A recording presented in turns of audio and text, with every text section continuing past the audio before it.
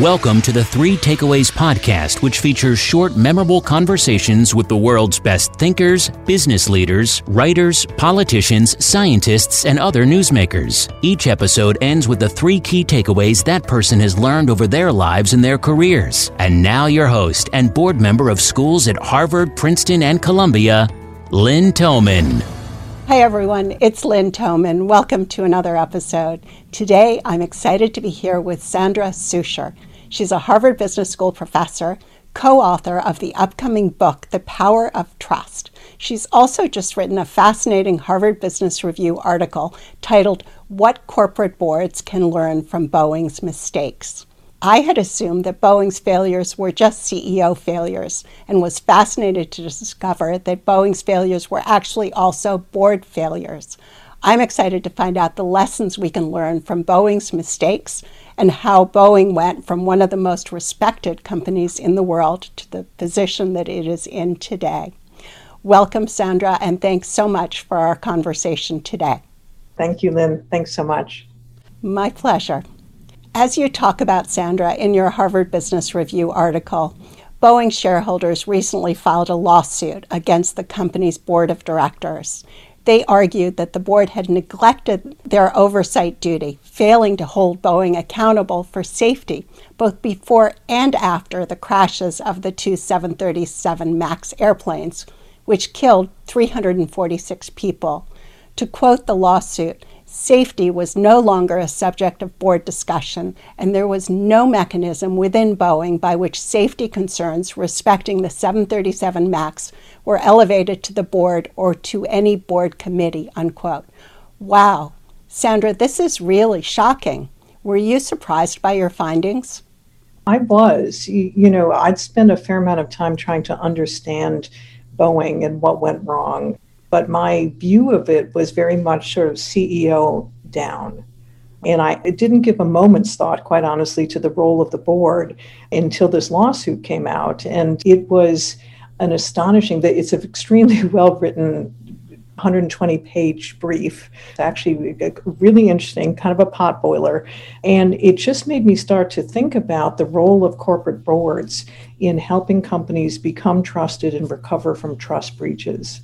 And so this was both sort of a lesson about what Boeing did wrong and also opened up what for me is now a new line of research around the role of corporate boards in trust and how the companies can earn it and regain it if they need to.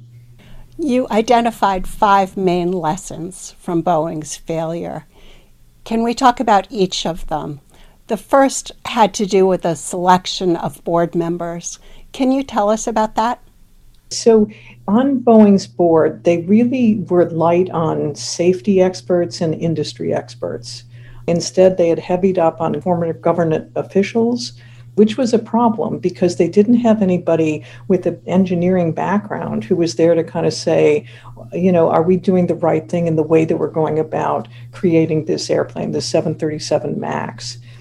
The other thing that was true is that there were some cross memberships. So a couple of the board members were on a Marriott board and they were on a different board. And that's called sectionalism.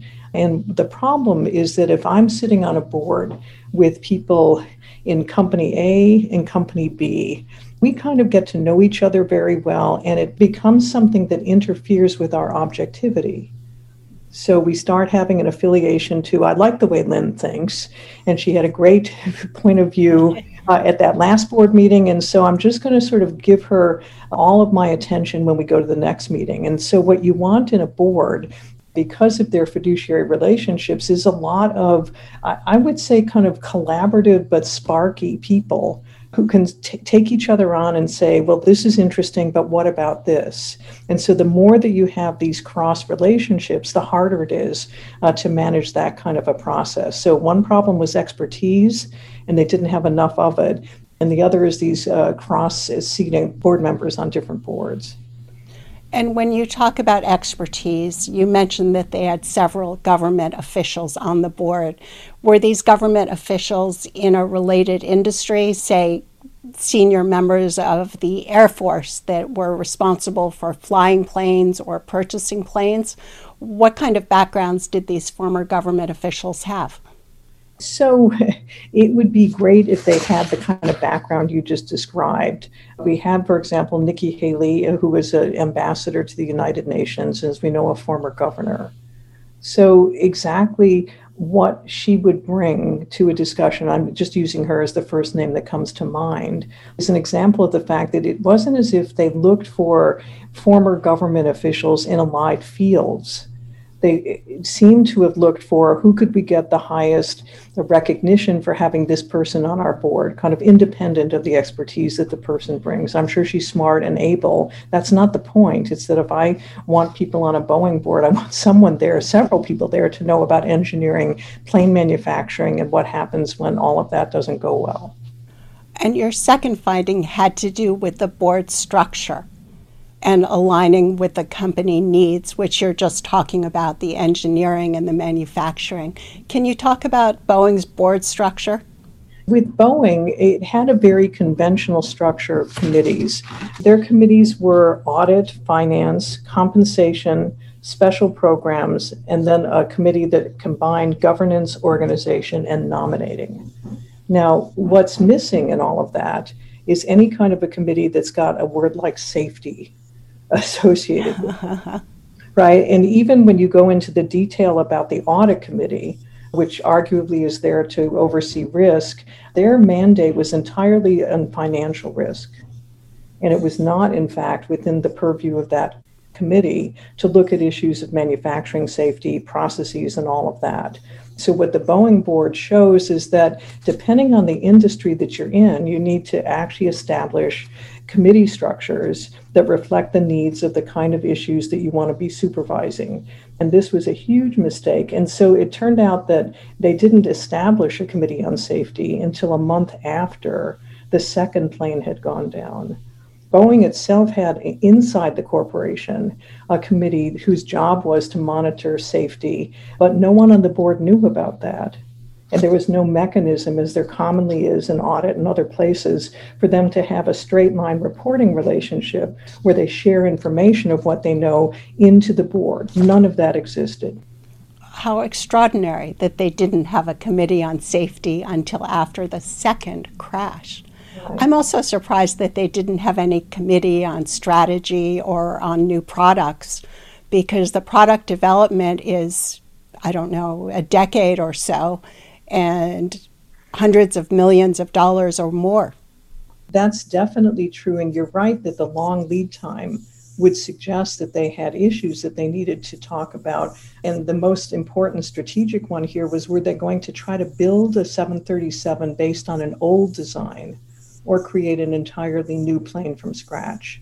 Obviously, the latter strategy would have been much more expensive, but the workarounds that they ended up needing to do because they were working with an old design is part of what led to the problems that they had. So you're right, without any visibility at the board level to second guess or to take a look at that strategy, there's no way for people to be talking about that hugely important issue. You also believe that boards should prepare for the worst case. Can you talk about that? The preparing for the worst case is an idea that we came up with after trying to understand why it was that so many boards seem to perpetually underestimate the cost associated with scandal, the length of time it takes to recover. And we figured that there had to be some kind of a bias at work that was the beginning of understanding why you prepare for the worst case. Because it's one thing if you're sort of open to preparing for the worst case, but if there's a bias that is informing your thinking, making it hard to do that, that's a problem. And what we found was research around something called the normalcy bias. So this is a bias that occurs when people are faced with truly a catastrophic situation that is out of their understanding, out of their purview. So if you're trapped at the World Trade Center, and you're trying to figure out what's going on there, you have nothing to compare this to. And boards in this situation are kind of like that. They're looking at a situation where they don't really understand what is the scope of this, what's the scale of this. And this bias suggests that we first default to saying the world is not that different, right? And what's not that different is that this kind of a situation, really we can handle it the same way we do other things. And the bias here has you systematically underestimate how big these effects could be. And so there are things that you can do to master this, mitigate the effects of this bias. And a lot of it does have to do with how you prepare for the worst case. And so the first thing you could do as a board is you could systematically look at one or two examples, very detailed, of scandals that have occurred, problems that have occurred in your industry, and try to understand what are all the costs and problems that are associated with the company that did not manage those situations well. And so that's going to automatically put you in a business of trying to re-anchor some of your ideas about how much money, for example, this could cost. So Boeing, among the many costs that it incurred, had a $2.5 billion settlement with the US government as part of this crash. So if I know that and I'm on a board, all of a sudden I have just re-anchored any estimate that I have about how much it's going to cost to recover. So we recommend really working at the level of doing scenario planning and saying, what did this situation look like? What might it look like for us? And we think that that's a really important thing that could be done to help companies prepare for a worst case scenario and be able to mitigate the effects of this normalcy bias. So no one likes to be the bearer of bad news to the leadership of a company, whether it's the CEO or the board. How should companies manage for truth? What do they need to do to create an environment where people actually share the truth? This is probably the most important of the issues I've talked about, because if you think about information flows, what you need at the board level is good information coming to you. And so it's very important, as you say, to create an environment for that. There are things that boards can do that actually help them create an environment of truth and realism. The first is just how you respond to people who bring bad news, right? And so you can actually set a tone inside the boardroom. For the fact my colleague Amy Edmondson talks about respecting and giving gratitude when people come in to alert you about a problem because they've just given you a favor. They've told you this is something that we see that could happen. So this is the opposite of shoot the messenger. And it's really fights nature because no one likes to hear this stuff, but you have to actually discipline yourself to thank people who are doing that. There's a practice that came up post-Enron, for truth and realism at the board level, which is to have regular meetings with the board without the CEO. And the purpose of that is that sometimes the CEO is part of a problem that you're investigating. And it becomes very hard for the board, obviously, to talk about it with the CEO present. Sometimes the relationships are such that you may need to use something like anonymous polling. Why don't people just put into X system your concerns about this, and then with no names attached, and we'll be able to see what's on people's minds. So boards are themselves a team.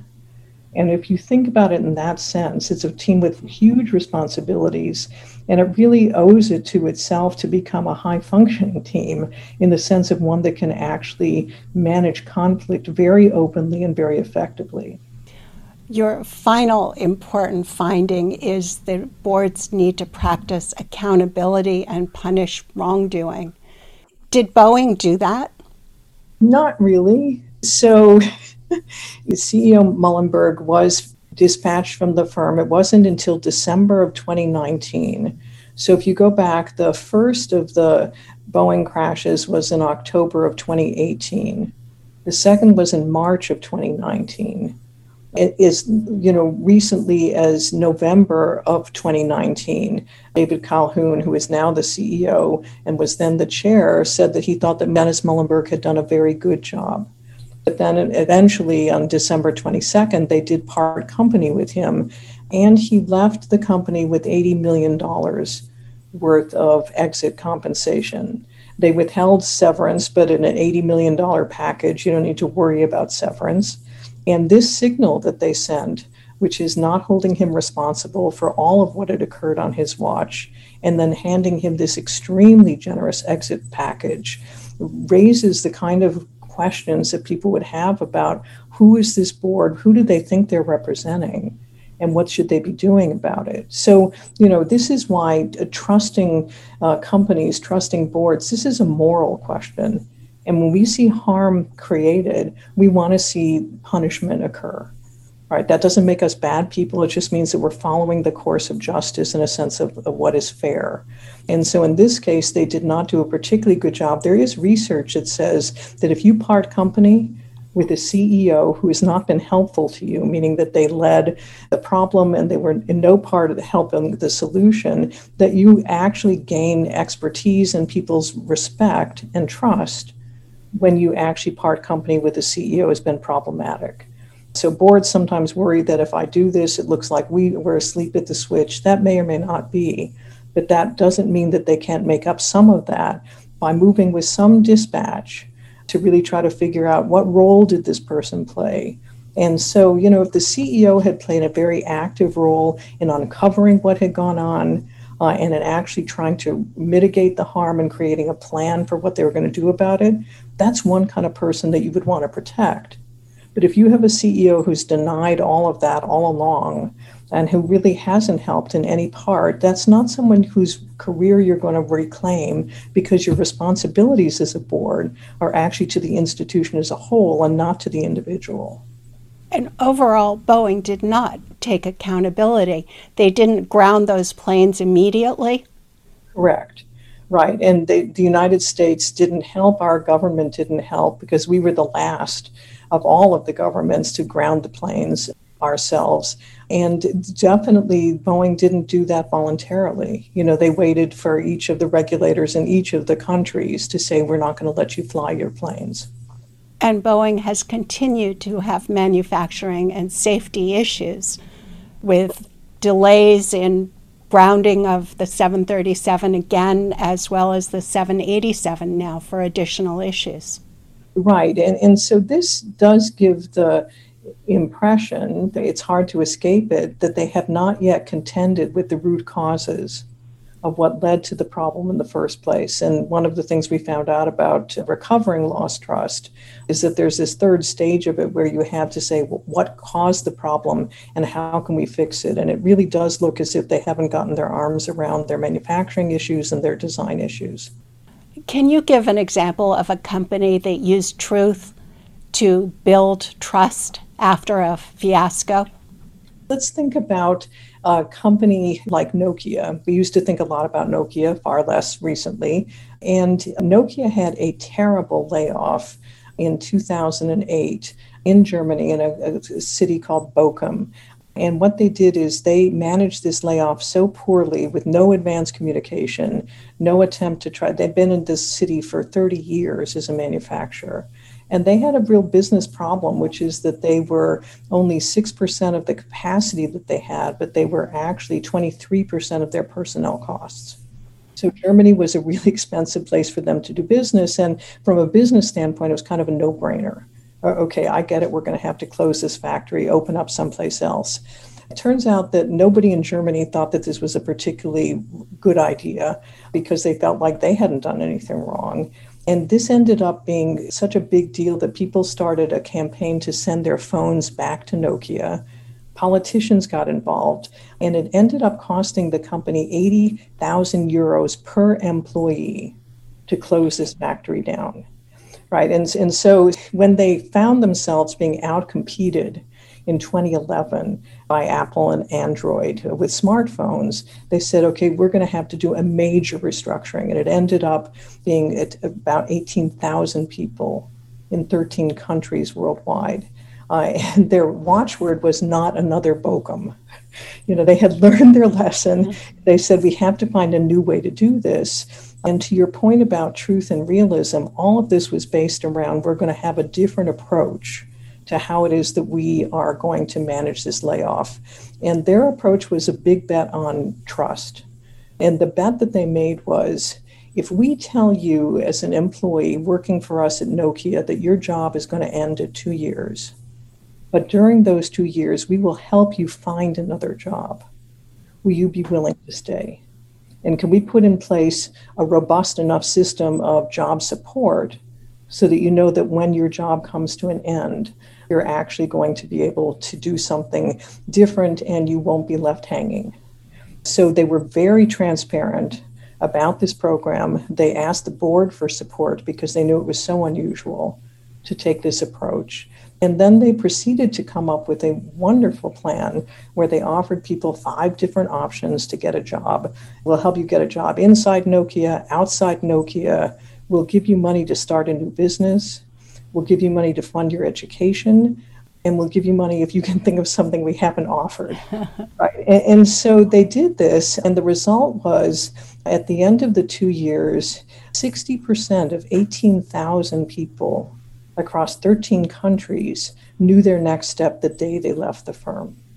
And whereas the enormous cost that they had before, the cost of all of this was less than 4% of their restructuring charges. So they managed this with leaders who themselves were going to be losing their jobs. They tailored it to each of the countries where they did business. And what they proved is that you can not only regain lost trust, you can actually do something quite wonderful, but people don't think about trust as requiring innovation. But this is a huge example, a great example of the fact that if you want to be trusted, a lot of times that's going to be plowing new soil. Right? Something you haven't thought of before in order to really manage very complex business situations. That is a wonderful example. And it's a wonderful example also that if you want to build trust, you have to be trustworthy yourself. So Boeing denied there was a problem when there obviously was one. An extraordinary example to me of rebuilding trust is J&J after the Tylenol tampering. And that was a problem, unlike Boeing's, that Tylenol had nothing to do with. How did they regain trust so quickly and effectively? Johnson & Johnson had a process for managing that situation where from the start, James Burke, who was the CEO at the time, said, this is a public health problem. So he framed this problem, not as this is a company problem, this is a scandal for us, people are going to stop using our drug. He said from the start, this is a public health problem. He immediately made overtures to the press to get people to help them get the word out as to which batches they felt were contaminated and what things people had to stay away from. He then led the effort across the industry to create this new kind of packaging, which we're now very familiar with and at times swear about, which has 3 seals in their case. And they said they knew that they couldn't make the actual pill itself tamper resistant. What they could do is they could make it tamper evident. And so that was the strategy that they followed. They said, we're going to help people understand if the bottle of pills that they've gotten have been tampered with. And so he got that new design up and running in 6 weeks and started giving people money to turn in their pills, the old packaging, for new packaging. So, we think about Johnson & Johnson, it is, in that case, the gold standard of trust recovery, but it required a lot of innovation and a lot of strategic thinking about how it is that you could manage this situation. And James Burke said all the time that he had 100 years of people's faith in Johnson & Johnson that he could build on. Said if it was the James E. Burke company that had this problem, not so clear what we could have done. And so for anybody who's listening who's a CEO, you are building your trust record right now. Right? This is what you're going to need to be relying on if something comes up in the future. And so the Tylenol situation is a great example of why it helps to invest in becoming trusted as a company, because there will be times when you're going to need to rely on that history that people have with you so that they cut you some slack as you try to recover. Before I ask for the 3 takeaways that you would like to leave the audience with today, Sandra, is there anything else you'd like to mention that you haven't already discussed? The other thing I'd like to mention is that the website for our book, thepoweroftrustbook.com, is up, and in it we have a form that people can fill out. It's called Join the Trust Conversation. And we put that in the website because I'm so interested in people's stories about what's happening with trust in their organization, what lessons they've learned about it. And so I'm taking any advantage I can to tell people, please fill that out, because as a researcher in this area, that's how we figure out who's worth studying, what problems we think we can really understand on other people's behalf. And what are the 3 takeaways you'd like to leave the audience with? The first takeaway is that trust is a relationship. So we usually think about trust as it's this glue, it holds us all together. But trust is actually a quite specific relationship of vulnerability to other people's actions and intentions. And so what we found is that the reason why it's useful to think about is that we understand what it means to manage relationships. Right? We do that all the time. And trust is just a very particular kind of dependence. There are three parts to it. There's the trusting party, the person who's supposed to be doing the trusting. There's the party I'm trusting. And then there's the thing I'm trusting them to do. Right? And trust works like that. It's quite specific. And so people sometimes say, well, isn't this like boiling the ocean? How can I ever get my arms around something as big as that? But it turns out that you fix trust, you work on trust, sort of one area, one kind of decision, one action, one set of stakeholders at a time. So my first lesson is just the notion that trust is a limited relationship, but it's a relationship that you have with stakeholders that you want to cultivate. Number two is that trust is built from within. So it's almost impossible to create an organization which deals in a trustworthy way with outsiders if the people inside don't feel that they themselves are trusted and have a trusting environment. So if you're wondering, how can I start to get my arms around this? I'd start looking inside the organization and look for areas where people trust you and what you're doing there, and areas where you can get some information that this might not be working so well. And the third takeaway is that lost trust can be regained. Most of us assume that trust is this fragile thing and, once it's done, game over, can't do anything about it. But because it's built by actions, it can be recovered by actions, right? And so it really requires a certain way of understanding what you're doing, but it definitely can be recovered. And so I want to leave people with a sense of kind of optimism about this, and that this is an area to kind of get to know inside your organization, really understand how you can benefit yourselves and others by working on it. Thank you, Sandra. This has been terrific. I very much enjoyed your Harvard Business Review article and your book, The Power of Trust. Thank you. If you enjoyed today's episode, you can listen or subscribe for free on Apple Podcasts or wherever you listen. If you would like to receive information on upcoming episodes, be sure to sign up for our newsletter at 3takeaways.com or follow us on Twitter, Instagram, Facebook, and LinkedIn. Note that 3takeaways.com is with the number 3. 3 is not spelled out. For all social media and podcast links, go to 3takeaways.com.